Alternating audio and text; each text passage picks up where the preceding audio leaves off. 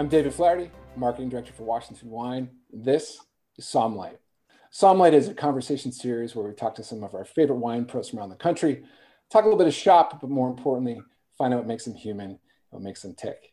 I'm so excited today to welcome to the show Annette Alvarez-Peters. Annette is the founder of Annette AP, a consulting business focused on the wine and spirits industry, which she started in July of 2020. She retired from Costco Wholesale after nearly 37 years on the job, having spent the last 25 years of her tenure in the beverage alcohol department, culminating in the role of Assistant Vice President, General Merchandise Manager. She led a team in the United States with a global sales volume of approximately $4.8 billion. She is recognized globally as a top leader in the industry and also serves in advisory and mentorship roles for Wine Unify and Women of the Vine and Spirits. Annette, it's so good to see you. Welcome to Sommelight. First off, where are you and how are you? I am in Reno, Nevada. That's where I relocated when I retired. And I'm doing great. I wish the world would open up so I could see all of my family and friends. But other than that, I'm doing great here. Well, thankfully, technology can connect us today. So we all know that there's some weird stuff that Costco sells. So I have 3 of those. And I want you to tell me which one of these you actually own. And if you don't own them, which one would you want to own? Got it. So first up, we have the 93-inch teddy bear. Yeah. You're nodding. I think that's the one you own. We have a full greenhouse. And last but not least, the 4-person wood sauna. Okay. Well, I wish I owned every single one of those. And you probably went in there with your little laundry list of, your groceries. You were picking up some meat and some cheese, maybe some bottles of wine. And that teddy bear was there and you bought it, didn't you? You had to have it in your cart. I actually was like, I have to have the 4-person wood sauna. Well, I live in a condo now, so I can't have the greenhouse and I can't have the sauna. And I think that teddy bear would probably take up an entire room. So, well, I'm going to see if the wine commission, if we can get together and get you the 93 teddy bear to completely fill your apartment. So now that you live in Reno, you're going to have to gamble from time to time. You're going to have to go to the casinos. So when you go to the casino, what's the first table? What's your table? What's your jam? Yeah, none of it. That's my husband's jam. I go to the sports book and watch sports and have a free cocktail. Sports? Yeah, why not? No betting, nothing. No cards, no poker, no. No, I'd rather buy a handbag. I'd save my money and buy a handbag. So you started at Costco in 1983 in San Diego, if I'm not mistaken. What was your first role there? And did you have any inkling at the time that you'd stay there for the next 37 years? I was 21 years old. I was working at a bank in San Diego. And my sister worked at, it was then Price Club. And they had an opening in sales audit. And I was going to take a little bit of a cut in pay. And she's like, it's a great company. It's a small company, but you should come on over. We need people. So I interviewed for it and I didn't get the job. And then they had another opening a couple of weeks later and I got that job. So that's where I started in sales audit. There was 7 stores at the time. And wow. No, it was going to be my job till I figured out what my real job was going to be. You quickly rose through the ranks, if I'm not mistaken. What were some of the things that you were selling and doing with Costco in the early years? Yeah, so I was in sales audit and I thought I really wanted to be in merchandising. So a year later, after sales audit, I took a job as a receptionist over in the hardline side of the business. And so I was a receptionist, then I became an admin. Then I decided I did want to get into the buying side and I became a reorder clerk and then an assistant buyer. And then in 1990 got promoted to buyer and I was buying telecommunications. So do you remember the big brick telephones? Cellular phones? Yeah. I bought those. How about 5 1/4 floppy diskettes and 3 1/2 floppy diskettes? Remember those? Oh yeah, man. I remember floppy disks. Totally. I bought those. And boom boxes. I got to buy boom boxes and Sony Walkmans. So those were the cool things I got to purchase. This is like a walk down like my junior high, like totally. hallway. Right? Supplied by Annette. Yeah. Yeah. I gotta imagine that, like, if you're buying boom boxes and, you know, floppy disks and stuff, was there like the cool buyers that like got to buy the cool stuff? Was like alcohol and wine at that time like something that Costco was focused on? And was it like, oh man, those guys get to buy the cool stuff? That was the food division that got where alcohol is. That's where that department is. And hardline side was the electronics, telecommunications, audio. So we thought we were cool, or the coolest. Oh, you were the cool kids. Yeah, okay. we were the cool kids. When I did You're go, the boom boxes. when I did transfer over to the food and sundries department where alcohol is, then I thought I was really the coolest. So it just depends where you are. Then you just think you're cool, I guess. I don't know. That's a good life lesson. Wherever you are, you're cool. Sundries. So that's food and sundries. Food and sundries. What are sundries? Sundries is all the non-alc beverages, pet food, all the paper, toilet paper, paper towels, paper plates, foil, all that stuff. Yeah. That's sundries. So how did you end up in the alcohol department? Oh, okay. So when Price Club and Costco merged, I moved up to Washington State and got the audio position to be the buyer. And about 15, I think I was up there for 15 months. And I was dating a guy, and he lived in Orange County. And I moved back to California after 15 months. And the position of alcohol beverage was open. And so I interviewed for that. And because I was already a buyer, I had a little bit of a leg up. I didn't know anything about the category. I did drink it, but that was pretty much how I got that job. Because I think what year was that? That was in 1995. My interview was with David Sinegal, Jim Sinegal's, who was the founder of Costco. His son was running the LA division. He asked me, you know, do you drink wine? Do you know anything about wine? I said, a little bit. It's always on the table when I go out to dinner. Do you know anything about beer? I drink a little bit, but I really don't like it. You kind of get bloated. How about spirits? I drink vodka. Yeah, that was pretty much my interview. Oh, great. So that was my knowledge base. But I did say, I promise you, I will figure out this category. I mean, I went to that because obviously in your time there, like you were promoted, you're moving up in the company, you know, obviously proving your chops at every step of the way. Like if you were to step outside yourself and look back at yourself in those days, what were the traits that you were exhibiting on the job that they were most drawn to and they were like, we need to really invest in this woman? I think it's, you know, people always tell you need to work hard. And I think that goes without saying. But what does that really mean? It really means, for me anyways, to dig down and see what's needed for the company. How do you drive your sales? How do you keep improving? How do you do better? And it was always figuring out ways to, you know, be able to connect with the consumers, be able to bring them what they need. And what I would do is I would talk to my friends who were very experienced in the wine industry, or they collected wines, and asked them questions of, what should I be buying? How do I know they're going to like it? And, you know, there was a lot of trial and error. But I think by just being curious and trying to figure out what does the membership want, just got a fire in my belly to want to do better, want to improve. And then there was always times that it didn't work out so well. I remember getting a memo from Jim Sinegal that I think it was in the late 90s. And it said, worst fine wine selection I've seen in 5 years. Well, if that's not a punch in the gut to do better, nothing else is.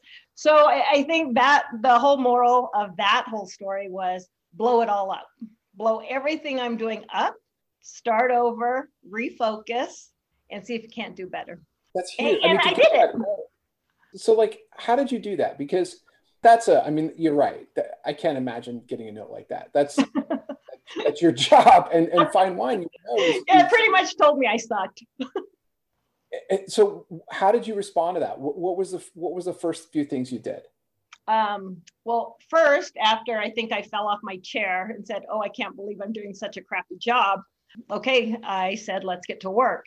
So I actually blew up the memo, like really big, and I put it on my bulletin board. And then I put it on my staff's cubicle walls and said, "We have to do better." Then I called every distributor in and I said, "Look what I just got. So we have to do better. What do you have?" Because I'm going to blow everything up and I'm going to blow it up everywhere. So we're going to have some new selections. We're going to change this whole rotation out and we're going to find things that people like. I want to say it was like 6 weeks later, there was another grand opening that all of the executives came down to walk the buildings. And it was a really good walk. And we had really good selections. And for probably a second, we were a superstar, my department, for doing better. That's awesome. Well, I mean, what were some of those other early lessons? Because I think a lot of people can relate to being in a job where they're not ready for it. They maybe don't have the understanding of the category or the products in your case. And then it's like sink or swim, right? And that sounds like you were in that phase for a while. Like, what were some of those lessons that you learned at that time that stuck with you till today? Doing the right thing, always. You know in your hearts of hearts if you're doing something right or you're doing something wrong. So always do the right thing. And that's part of Costco's culture that has to this day stuck with me. Always be learning, always be curious, ask a lot of questions. For the wine education, I didn't know anything. And I thought, it's probably a good idea to learn more about wine and learn how to read Robert Parker that had 0 photos in there in his newsletter. And so that's when I decided, hey, it's time to start taking some courses out there. I asked a couple of distributors and suppliers, hey, who wants to take some wine classes with me? And it was always one of those things where management would say to the buyers, try to be better or smarter than the person across your desk. So the way you're going to do that is have knowledge. And by learning WSET and Society of Wine, going through those courses, which I think was difficult, but it really helped me understand exactly what I was doing and to be a better buyer, be a better purchaser, and then be able to share that knowledge with my staff. You did lots of innovative things in your time with Costco. Companies either encourage risk and creativity or they discourage it. It sounds like you were encouraged to be creative and rethink things. What were some of those aha moments that you remember where you wanted to take a risk and you were like, I don't know if this is going to work, but I feel that this could be beneficial to us? One of the things learning was if you're not making mistakes, you're not doing your job. I mean, you have to make some mistakes every now and again. That's how you learn. But I think bringing on high-end spirits was one of the first. I didn't know if that was going to sell or not. I didn't know if people wanted Johnnie Walker Blue. I didn't know if they wanted higher end, whatever they were drinking, the top tier. So I brought in like 15 items just to see if they'd sell. And it blew out that following weekend. And I thought, oh my gosh, I guess people do want this. So that was a big learning lesson. Always force yourself and force those boundaries just to see. Don't always go big on it, but go big after it sells and then keep bringing more in. When I was first learning about wine, my territory was the Los Angeles area. And the warehouse manager that was running Santa Maria at the time asked if I could bring in some Central Coast wines. I said, absolutely, I can do that. What are Central Coast wines? And so he ended up giving me a laundry list of everything in the Central Coast, Santa Barbara, Paso Robles, and said, hey, can you bring in these brands? I said, absolutely. Let's go big. Let's take a chance on this. And so we made a huge display of all these wines and they went gangbuster.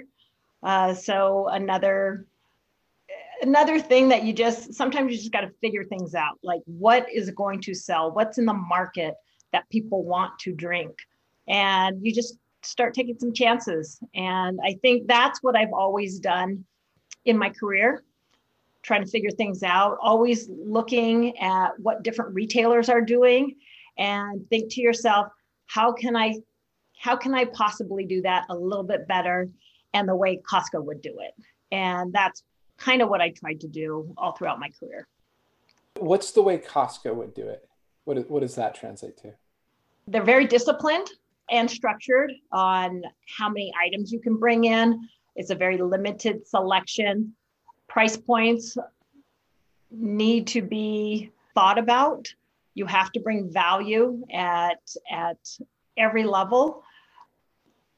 You can't let anyone cheat you. And what I say about that is because the margin structure was always is lower at Costco.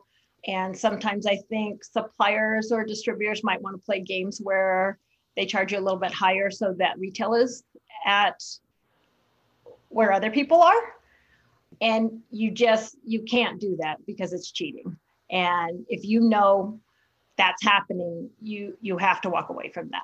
And so sometimes, there's times where you just have to walk away from items that you really want to carry, but you can't. Now, you developed over 100 wine and spirit items for Costco's private label, Kirkland Signature. Mm-hmm. Of those, which ones are you most proud of and why? Ooh, that was a big business. Most proud, I think all of them. I really do. I mean, to name a few, the champagne, I think that's a great value every day at $20. I mean, you can't go wrong with that. The Chateauneuf de Pape, we had a great supplier for a long time until they got sold. And then we found another producer and their wine is just stunning. The Sauvignon Blanc from New Zealand constantly gets Best Buys, and it's just such a great drinking porch pounder for every day. Now walk us through that. Do you start with the idea, okay, I want to do a Sauvignon Blanc, and then you look around the world and say, okay, where do I want the Sauvignon Blanc to be from? And then did you get on a plane, go to, in this case, you said South Africa, right? And start meeting with producers. New Zealand, sorry, and start having those conversations. And were you traveling all the time and meeting these people face to face in their countries? Funny that we're talking about New Zealand. That was the only one I didn't get to, but all the other ones, yes. We had to do our due diligence. You have to check out the supplier. You have to make sure, they're following their controls. You have to inspect their facilities. Are they doing the right thing at every level of the supply chain? But you start with the bigger picture when you're developing on what is selling, what are the members looking for, what's going to bring some volume to the business, and then also what's going to be a category that maybe is higher in price, that you can actually show a value to a member where they would pick up that particular item. An example there is Oakville. We were doing a project for Oakville Cabernet out of Napa Valley. And I asked the producer, not that I don't want this wine and this juice, but why are you selling it to us? Because I was just curious why they were selling. And his response was kind of remarkable in that, we need people to drink Oakville and Oakville Cabernet. So by you selling it under your Kirkland signature, this gives people the opportunity to figure out, one, do I like it? And then two, if I do like it, I'll probably buy other producers. And that was a way for us to introduce different countries, different varietals, different appellations to the member base. Are you a risk taker? I mean, is that something that is important in the business you're in? And has that been something that has led you through your life? I don't know if I've ever called it a risk taker. I like to do or be challenged, I guess. How do you answer that one, David? Well, it seems like to me. Yes. I mean, I guess. Maybe there's that line, right? Where it's like you want to do something creative, so therefore you're going to take a risk because there's money, there's time, your reputation's involved too, right? I don't know you that well, but you always come across as very carefree, light, but underneath that, I know that you have a laser sharp understanding of the business. So is it sort of like that calculated risk where you know you want to do something creative, but you're going to kind of game it all out before you go all in?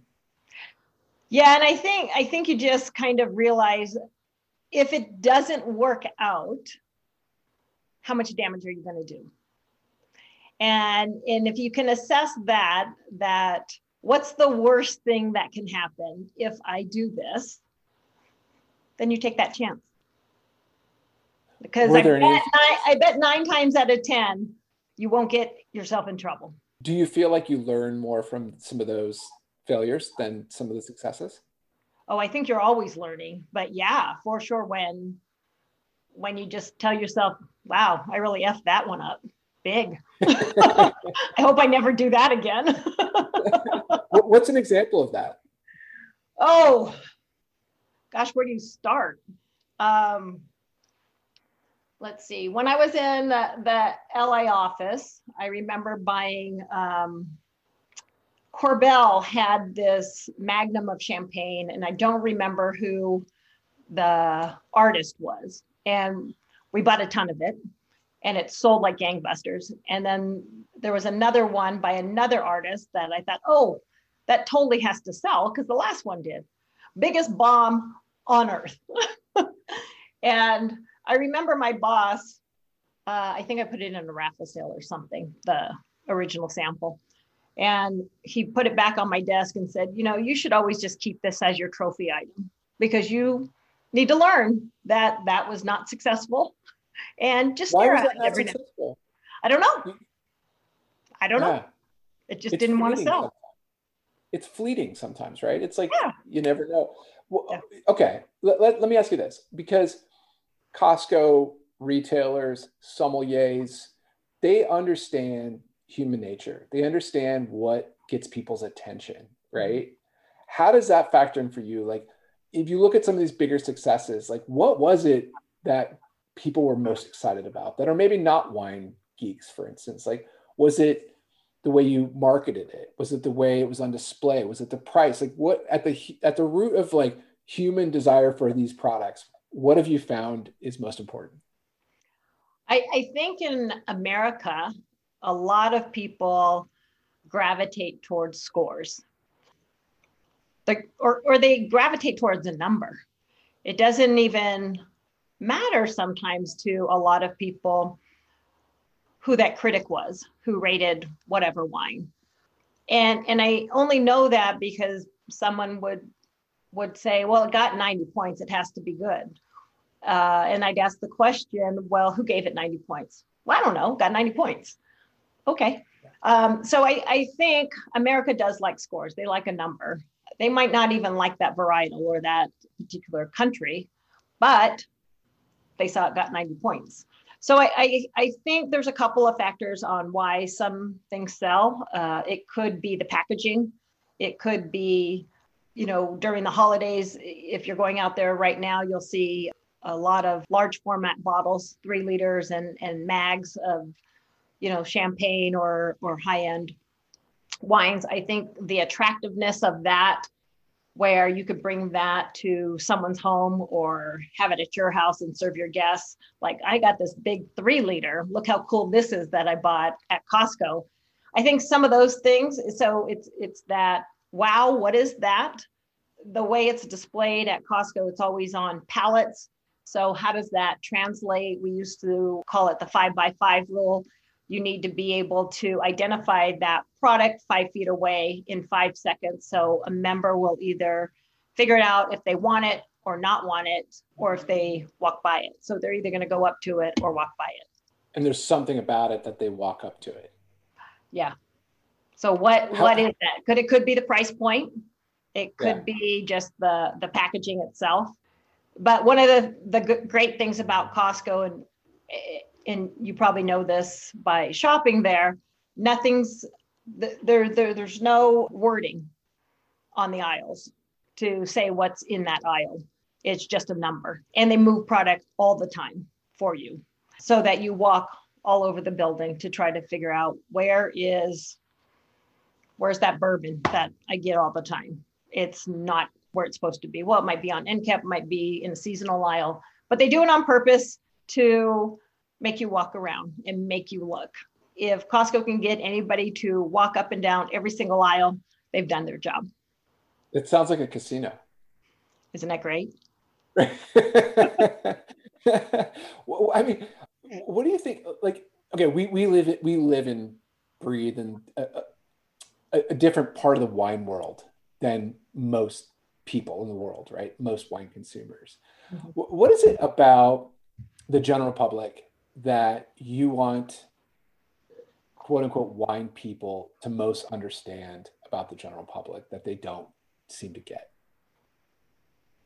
Probably that everybody has a different palate, and people gravitate towards different types of wine, and that we should never, ever poo-poo whatever anybody is drinking. I like to say, hey, my mom still drinks white Zinfandel, but you know what? Good for her. She still is drinking wine. I happen to like Bordeaux a lot. And if I'm drinking a classified growth, I probably won't serve it to my mother because I know she won't like it. So I think there's just such a wide range, and we should all encourage everybody out there to find something that they like. I've had many of my friends tell me that I don't drink wine. I don't like it. I said, no, I don't think that's true. I think you just haven't found a wine that you liked. But by certain questioning, I'd go through to try to figure out what they like to drink outside of alcohol. And then I would find them something. And they would say, wow, I like this wine. Well, yeah, I told you, you do like wine. I think everyone likes wine. You just have to find something that they like. So I think that's probably it. Just we have to understand everybody has a different preference of different varietals, different countries, different styles, and never poo-poo it. And also, like, make it fun, right? I mean, you don't have to like read a 1,000 page book on wine to appreciate wine. It's like, I feel like the wine world takes itself just way too seriously sometimes. And I think it's our own worst enemy. And I feel like if you can make wine accessible and make people feel good about it, because so much of what you just said to me about the scores, it seems like, people are nervous. They don't want to make the wrong decision, and they want some support that they're going to make a good decision. So why have we made it so hard? Like, why have we intimidated people to the point where they're scared of wine? Yeah. Yeah. And, if we could take all of that out of the equation, it would be a lot friendlier world. And you do, people have to, they are, I think, intimidated. They don't want to make the wrong decision. They don't want to be embarrassed. They don't want to waste their money. So it does become difficult. And I know I try to share a lot of wines with a lot of my friends. And of course, they say, well, where do you get that? Well, I got it at Costco, of course.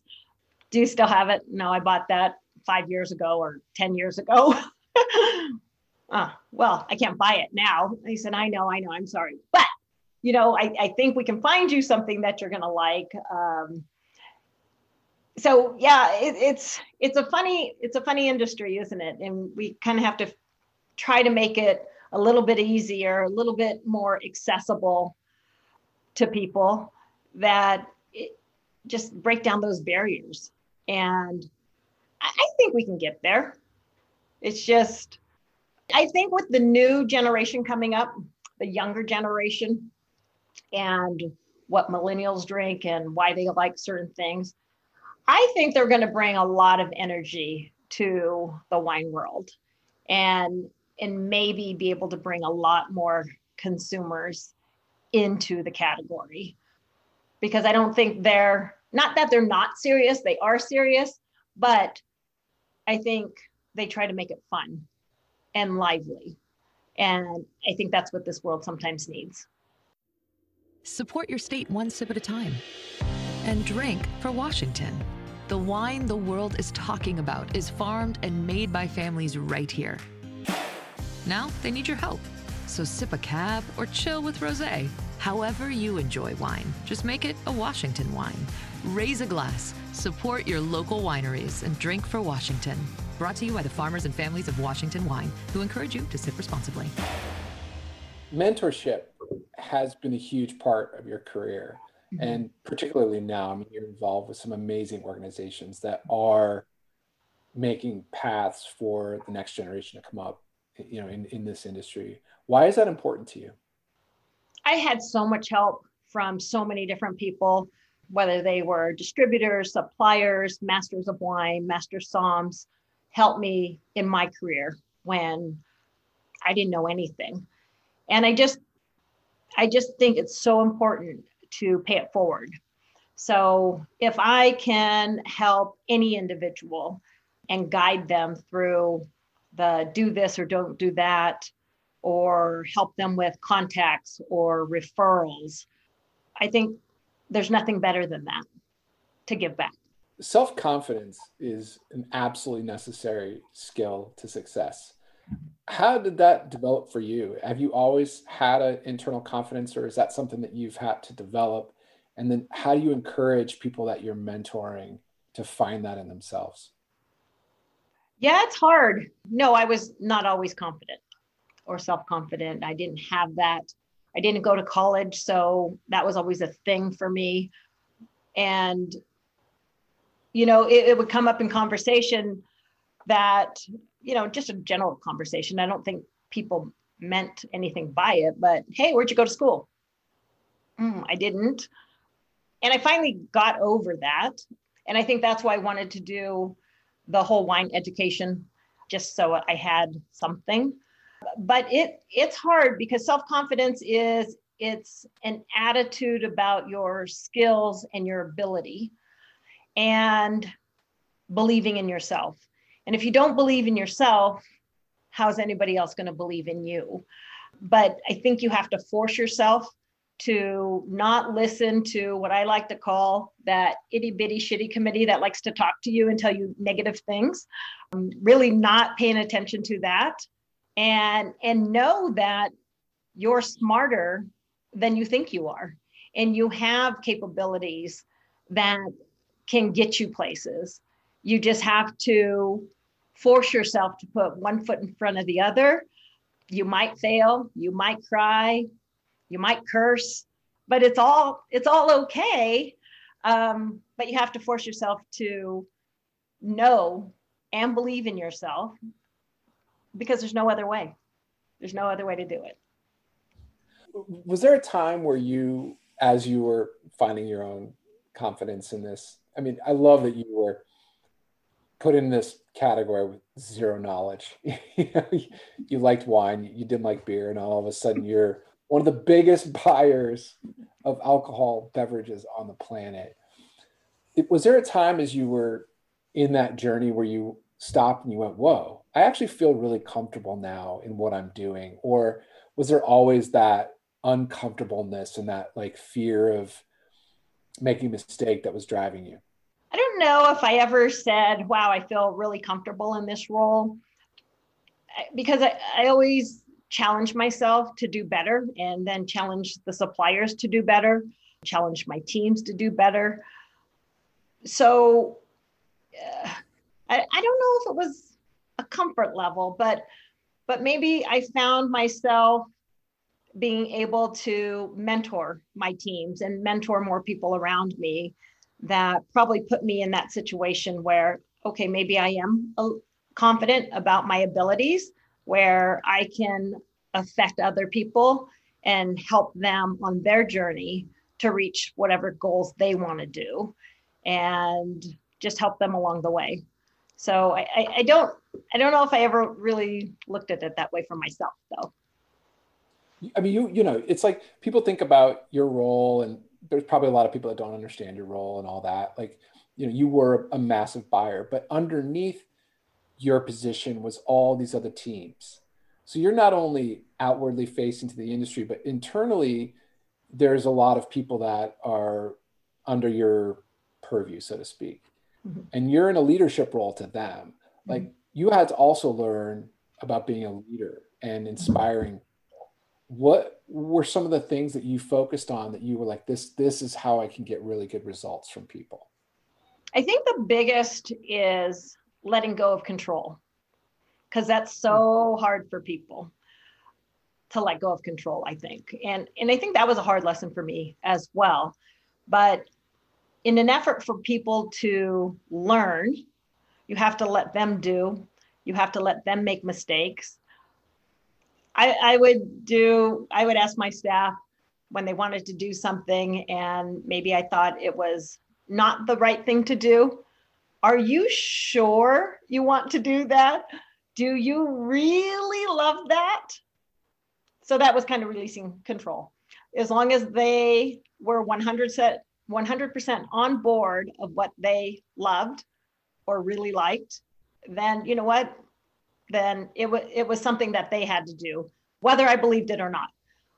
I hoped that I would guide them in the right direction. And I would also, if they were right, where I thought they were going to be wrong, I would apologize for saying I made the mistake. Because I think you have to own up to that kind of stuff too. Where's that line for you when you're encouraging them and putting pressure on them, but not putting so much pressure on them that you kill their spirit? You know, how do you put pressure on people to be better while still bringing them up?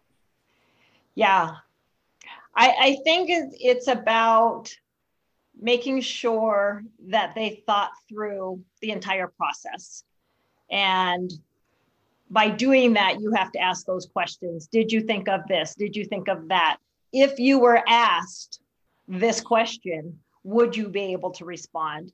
And I think once you go through all of that and you can feel comfortable that they did their due diligence, then I think that's where that line is. That's what a guy I used to work for would tell us as, you know, we were managers in the restaurant industry, and say, look, you're going to make mistakes and you're going to make decisions that I don't like and that fail. But if you can tell me afterwards what your thought process was to make that decision, and that's a sound thought process, I'll support the failure, the success, whatever. For him, it was all about, you know, the thought process behind it. Are you taking the time? And it sounds like that's what you're saying too. Yeah, absolutely. Take the time to think through it. Mm-hmm. Do you approach your life that way? Because again, like, how important was it for you as you were coming up to, you know, envision where you wanted to go? So many people talk about, you know, you can't really strive for, you know, unless you're envisioning for yourself that you can be better, you can be greater, you won't get there. Is that something that comes naturally for you and that you think's been important for you? I don't know if it came natural for me. I think just my upbringing has, with my father was in the military and quite strict on all of his children. That was just something I just kind of always had in me. But I remember I started doing vision boards where I wanted to be. And I started maybe doing that 5 or 6 years ago, I guess, on where I wanted to be and how was I going to get there. I'm a very visual person. And so having a vision board and having it in my office, and then also I had one in my bathroom where I was getting ready, that I would look at it. I think that helped me achieve my goals on where did I want to go? And I, just put some different words up there or inspiration quotes or what have you on this board. And I think ever since I started doing that, I was really able to focus in on what I wanted to achieve and where I wanted to go. What's been the most powerful thing on your vision board? Setting myself up to retire. Yeah. It did. I remember there was Reno. There was a photo of Reno. There was fishing. There was hiking. There was wine tasting. There was baseball. One of the things I want to do is when the world opens up again, go to every baseball park. But I had all of those things on my board for retirement. Well, what am I going to do for retirement? When I do retire, my husband had been retired already. But what is some of the things that maybe I missed out on because I was working or traveling and that I was actually going to do? What role has curiosity played in your life? Oh, always. I was always curious, always asking why, where I think some people probably wanted to punch me in the throat because I kept asking questions.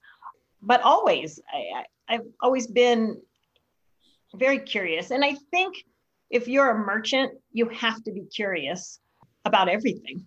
I think that helps you along with your career. Now, you're involved with Wine Unify. Mm-hmm.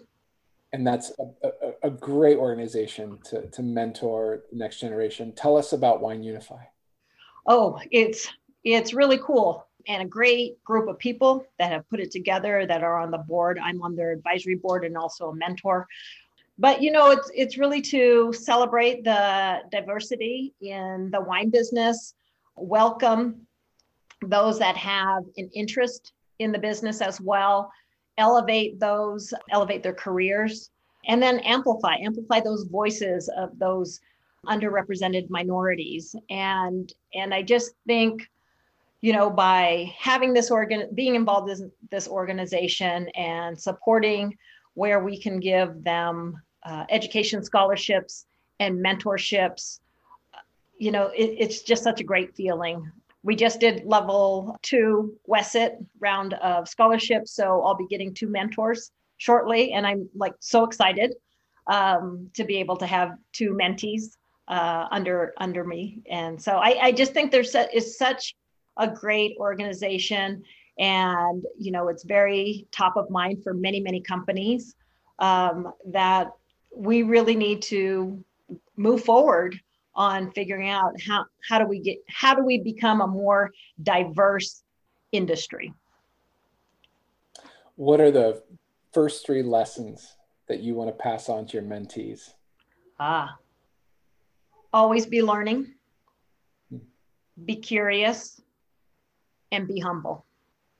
Always be humble. Those are great lessons. Okay, we're going to do the Somlight Rapid Fire Challenge. Oh boy. Are you ready?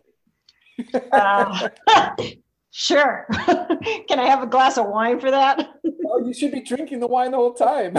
I know. I am. What are you waiting for? I know. I'm waiting for it. Do you collect anything? I do.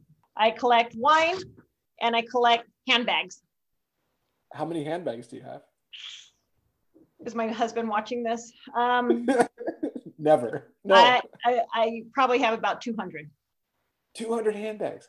What's your favorite handbag? Oh, maybe my Chanel, maybe my Dior. What color is it? I'm not a handbag guy, so what? Sell me on this handbag. Oh, it's beautiful. It's beautiful. I want to be a handbag guy. It's beautiful, quilted, black. It's got these large chains on it. It's just, you smell it. This leather smells so good. You got to have one, David. I need to spend some time with the handbags, really get to know them, wear them around. What's one thing that you'll never do again? Go along the Oakville grade in Napa. Why? Because I get car sick. Okay. Every time I've taken it, I've gotten car sick, and I always say I'll never do it again. And I've done it, and Done. I always sick. What's something you hate that everyone else loves? Swimming in the ocean. You do? Yeah. That's And why I'm you went from to the San desert. Diego. I'll go into the water to my waist. No, I got caught in a riptide when I was in 9th grade, and it freaked me out. And Oh, yeah. That would do it. so I don't really particularly like the ocean, but Where everybody do you find your inspiration? everywhere, magazines, walking around, looking at anything and everything, from people, having conversations with people, everywhere, I guess. I love that answer. What strange or irrational fear do you have? So you know how the Space Needle put that glass bottom up on the top? Yeah, I'll never stand on that. Not going on it? No. Mm-mm. That stuff freaks me out. Uh-uh. I hate those too. The one that I will never go on. Have you seen that one that goes out on the Grand Canyon? It like sticks out over the edge Yeah, of the no, Grand I'll Canyon. never go on that. No. I've seen like TikTok videos of people on those, and they're like super, their body gets all contorted and they're shaking. I'm like, that would totally be me. Yeah. No, not doing I it. can't. I hear you. No, I hear you. Those are terrifying. It should not exist. No, exactly. No glass floors. What's the best purchase you've ever made? Best purchase. And I know you just thought that Chanel handbag. I know you did. You did. You did. I knew it. It could be. It It could be. Where did you find said Chanel handbag? Where were you in the country, in the world? At Costco. At Costco. Yes. It all comes back. What game are you good at? I don't think I'm very good at very many games. I'm terrible. You're not a game type person. No. Well, you don't play the casino. You go right to the sports. Yeah, Go. because I don't think I'm not. No, I can't think of one. No games. Don't forget the board games at your house. I'm good at drinking games, I guess. I don't know. That is important. That is important. Not to be underrated. Do you have any pet peeves when you're dining out in a restaurant? Yeah, because I can never order off the menu. I always want to change what's ever there. Can I have it without this? Can you put this on the side? And so my husband will say, will you for once, just one time, order the way it is? Well, sometimes I don't like this part of it, or I don't like that part of it. I don't know. That's I want allowed. everything on the side. You tell your husband you are allowed to have as many handbags as you want, and you can order off the menu how you like. Exactly. Okay. Okay. You knew this was coming. We're going to do the Somlight drawing challenge. So we're going to get out your pen and paper. Okay. All right. Have it. You ready? Okay. I'm ready. Okay. So I'm going to have you draw. Let's do this. Let's have you draw 2 handbags of your favorites while telling us about the wines of Sicily. And you have 45 seconds. Sicily. Go. Okay, so the wines of Sicily, they're great. It's in Italy, if you didn't know where that's at. And, okay, wait. You know what? I can't draw and talk at the same time. Is that like drinking and eating and doing all this? And are we still, did I even say anything about? Sicily is in Italy. That's been established. Did I tell you I suck at games? You did tell me that. Yeah. I did, right? And so this is stupid.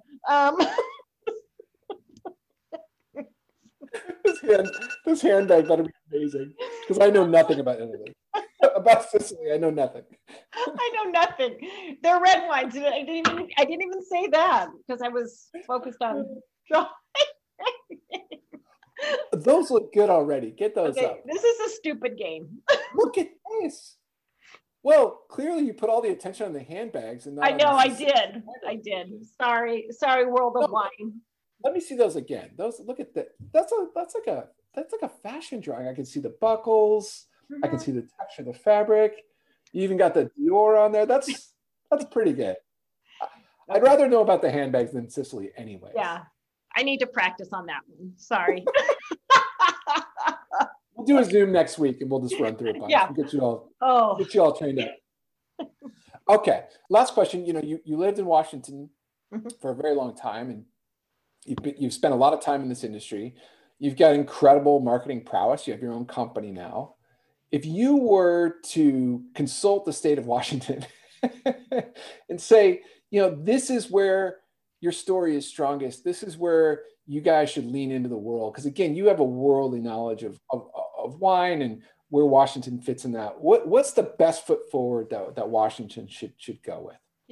I think it's the diversity of all the varietals that are grown there, and they're fabulous, right? And they're entry level to high end, and the wines are beautiful. They have such great freshness and great acidity that I don't think the world knows about. I think that people have to get out there. All the producers have to get out there and tell their story and connect with people, because if you're not working the market, and I know this year is a little difficult, but if you're not out there working the market, it's going to be very difficult for people to know who you are. And so that's probably my biggest advice, is to get out there, get out of your own little space and get out there and see the world and taste them on your wines, because they're delicious. When they have a customer in front of them, right? Let's say that they get out in the market and they're meeting with a sommelier or a buyer, somebody like you, for instance, like if they were to sit down with you and they've got 2 minutes with you, right? What do you advise them to focus on to get the most attention? I think it has to be compelling. So what's your story? What's so cool about you that the world needs to know about? Tell me something that I don't know. Tell me a little bit about where it's grown and why it's special, and then give me an awesome price point on it. Make me a deal. I love it. And thank you so much. I mean, it's I know you're so busy, and it's such a joy to sit here to talk with you and hear more about your story and everything you're doing to inspire the next generation and to pass it on. Is just so inspiring. So, thank you again. Thank you all for listening. Stay well, stay healthy. This has been Sommelight. Catch you guys next week with some of our other favorite beverage pros from around the country. Cheers.